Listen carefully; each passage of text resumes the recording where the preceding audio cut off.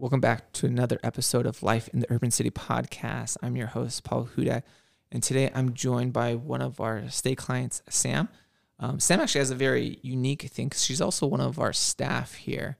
So I just want to pass over to you, Sam. Do you want a quick little introduction of yourself, and then we'll dive into some questions and go from there. All right. Hello, everyone. My name is Samantha. I have been with Justice for Youth as a KEEP tutor since last August, and then I was promoted to YES coordinator back in June. Oh, dang. And I've been a part of Stay since November of 21. I was about 22. That was like a couple weeks ago. No worries. So, Sam, the question I've been asking a lot of the Stay clients, and the first one is, what led you to become a Stay client? You know, what was the stuff in your past that led to this being, a transitional age youth that was in seek of housing? Yeah, just growing up in my household, it's a single parent household, just with my mom, who's always at work. And I've never had the best relationship with her ever. And with COVID going on, there was a lot of responsibility that started falling on me between also going to college and working, and just contributing to the household. There was a lot of stress on her and on me emotionally, with like either being at home all day or transitioning to not seeing each other at all because we're at work and doing stuff. So eventually we just started arguing every day, and it just hit the point where it's like, hey, you either leave or I leave with your sister. Wow, that's crazy. And you decided to leave. Wow, thank you for sharing. I know it's not always easy to share. And I guess a question, because again, you're in a different situation where you actually were working with us first, and then you started to be a part of the STAY program. Was it easier to be in that transition? It was like, hey, like I kind of know these people and kind of thing, or was there still a big difficulty in a curve, because it's like it's different of like, hey, I see you at work on a Tuesday versus I see you at night on a Tuesday. I see you in the morning on a Wednesday. I see you at night on the Wednesday. I see you on the weekends. Yeah, there was a bit of a curve where I knew everyone at KEEP because I was really involved in KEEP, but then I didn't know anyone else aside from that at all. And even less like the STAY program. I didn't know that was a program that was available towards our youth or even myself, since I had started. And it was actually my lead at the time, Tramel, who's my current supervisor, who looked at my car, saw that everything was in my car, and was like, hey, are you okay? What's going on? And I was like, oh, no, I'm fine, just not used to asking for help and being open to receiving it. So that was a transition. And then I had never heard of John and Shanti. And then now they're like my whole life. Yeah. Weekends, night times, all of that. Yeah, I see them all the time. And you kind of hit on something that it's been a common theme. It seems like a lot of youth who get into the transition and becoming transitional age youth struggle a lot with trust. How do you start trusting people? Is it time? Is it, how does one gain your trust? For me personally, I think one of the biggest things has to be being there constantly. If you're this constant person that I can go to, that definitely helps. And also authenticity. We all have this gut feeling in our stomach where it's like, this person is being honest with me and they're being their actual selves, or they're not. Yeah. And I feel like I'm always putting my authentic self out there. So if I don't feel like I'm receiving that back, there's not going to be a relationship there. Yeah. One thing I've noticed a lot working with urban youth and at Promise Youth in particular is they're really good at reading and knowing when someone's being honest and truthful. I've seen it countless of times. So for those mentors out there, like we don't need another fake, right? Because you've seen and been around plenty of fakes your entire life, right? Now you just need someone to be there and be authentic and be real. And this trust thing, it kind of plays a lot in the similar thing of being respectful. So are you the person that, so you kind of mentioned that trust, it takes time and you need to be that consistency. What about respect? I think respect, I hear a lot where people are like, respect has to be earned. And I totally understand that. But for me, I feel like it's hard for someone to respect me if I don't respect them as well. I really haven't experienced a lot of like my mentors disrespecting me. It's mostly been in like my household and all of that, where it's like, I'm not going to listen to my parents or my mom, you know, because she thinks that respect is automatically earned or not automatically, that it has to be earned. So I have to respect her in order for her to respect me. And it just leads to a whole bunch of arguments. But outside of that, I've had like a really good experience with respect. Well, you know, and I think even the family dynamic, one, I'm not speaking as if I have my own kids, because I don't have kids. I was a child of my parents, but I also know like being a baby and then being like a toddler and then, you know, little kid and then, you know, teenager and young adult. There's a lot of different things that transpire and take place. So like as a baby, as a kid, like it might have been a lot easier for them to respect you and do stuff because, you know, if you were the one that fed them, right? And so there's a lot different now that you have your own car and you could drive. So for those parents who are listening, I think it's really helpful if you are looking and trying to understand the difference and the dynamics of where my child is at, because when you were younger, I assume everything with your mom was great, or at least better than it was, right? And so now it just kind of led and kept going because we don't know. I don't know why, but you know, being able to the changing of the rules and the regulations as age changes, I think that's a very important thing. And I guess when you are in a program like Stay, do you see that as well as like, you know what, like I come in, like these are the, you know, I need people to be a little more tougher on me, but as I'm building, because, you know, I don't really have systems in place to be successful. Do you feel that's the case? Or do you feel like, you know what, like we should all, no matter what, at all times be having the same, you know, regulations and guidelines for all? I think I come from an interesting situation where it's like I've always been someone who's motivated and I've always been someone who has a schedule.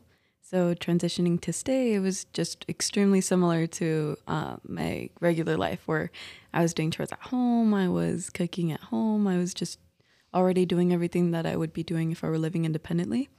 And now it's like, well, I'm forced to do it. Yeah.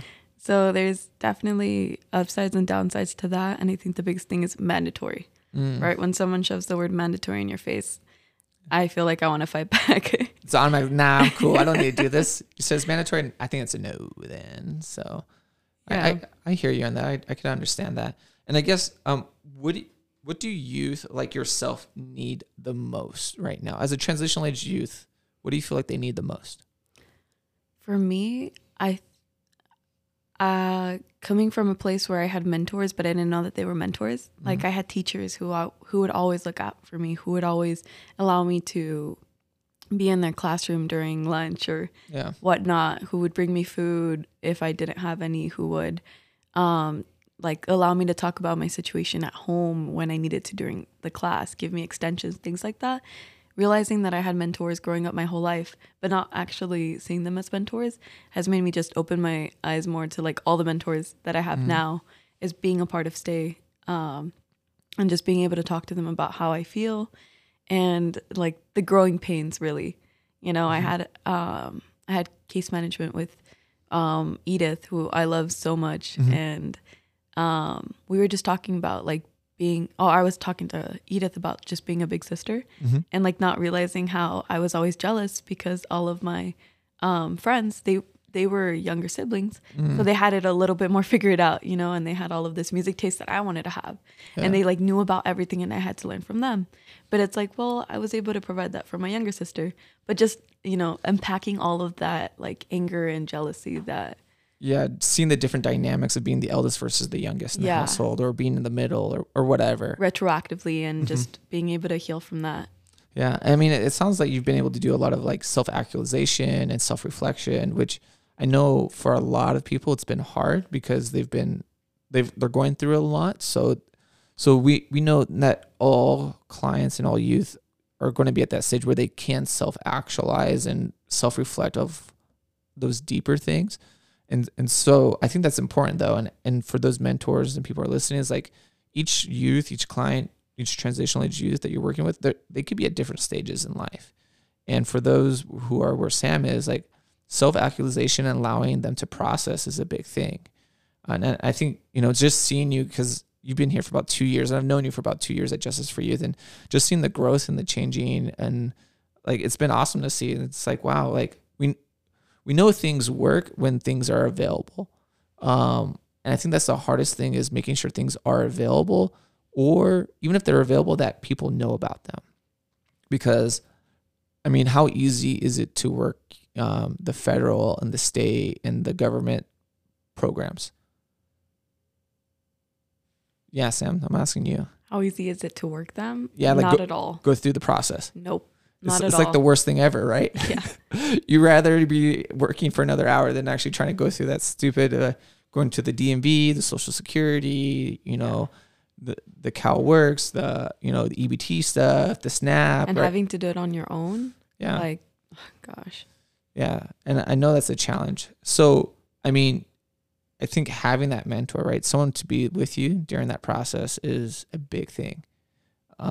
Right, because they have there's someone that you could talk to about, is like, hey, did you have to deal with this too? Like, yes, Sam, I had to deal with it. I can't stand it either. Me neither. So yeah, and also that validation and that like those little affirmations, yeah, they just really come in handy. Like I said, I was living almost basically independently, but not independently, right?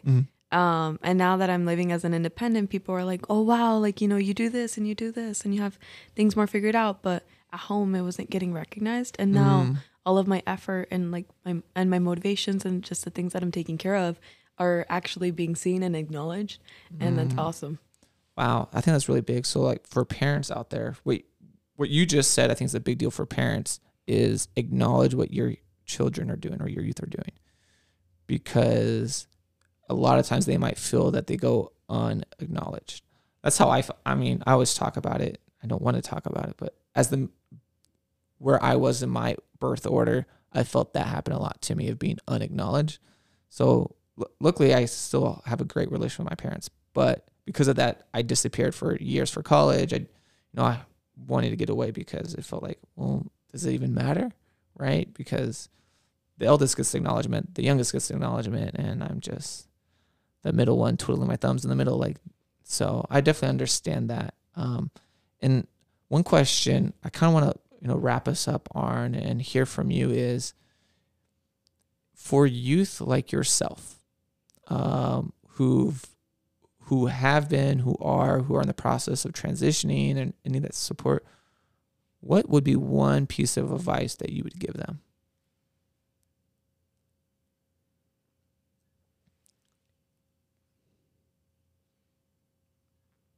I know it's a tough question. Just a little bit. Like you could think about, when you're doing it, like what was that one thing that you had that kept you going, or one thing that you needed as a reminder? I would say talk to people and be around people who care about you. I actually journaled about this the other day and I completely forgot about it until now. It was like, what advice would you give to your previous self? And I had 3 sets of advice, but I'll just say talk to people that who care about you.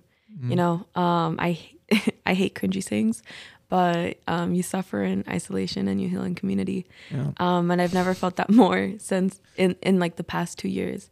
And being in COVID and being isolated, right? Oh, and not realizing how much that affected me and how lonely I felt and how disconnected I felt from everything. Yeah. And then finally society opening up little by little and finding the community and like gente and being able to join those meetings weekly and being able to work together towards something, and then even here at Justice for Youth as well. Yeah. It's awesome. No, that's a great saying. It's one of our sayings here. So I definitely see Sam rolling her eyes like, oh my God, I can't believe I'm that guy or that person saying this thing again. So no, thank you so much for joining, Sam. If you would want to come back, we would love to have you come back and record more podcasts, dive deeper on other conversations, other topics that, are all up in your brain that you're thinking about and you're trying to process. So thank you so much for those who are listening, tuning in. for hearing our stories. If you have any questions, definitely reach out on our social media platforms, our info@j4y.org.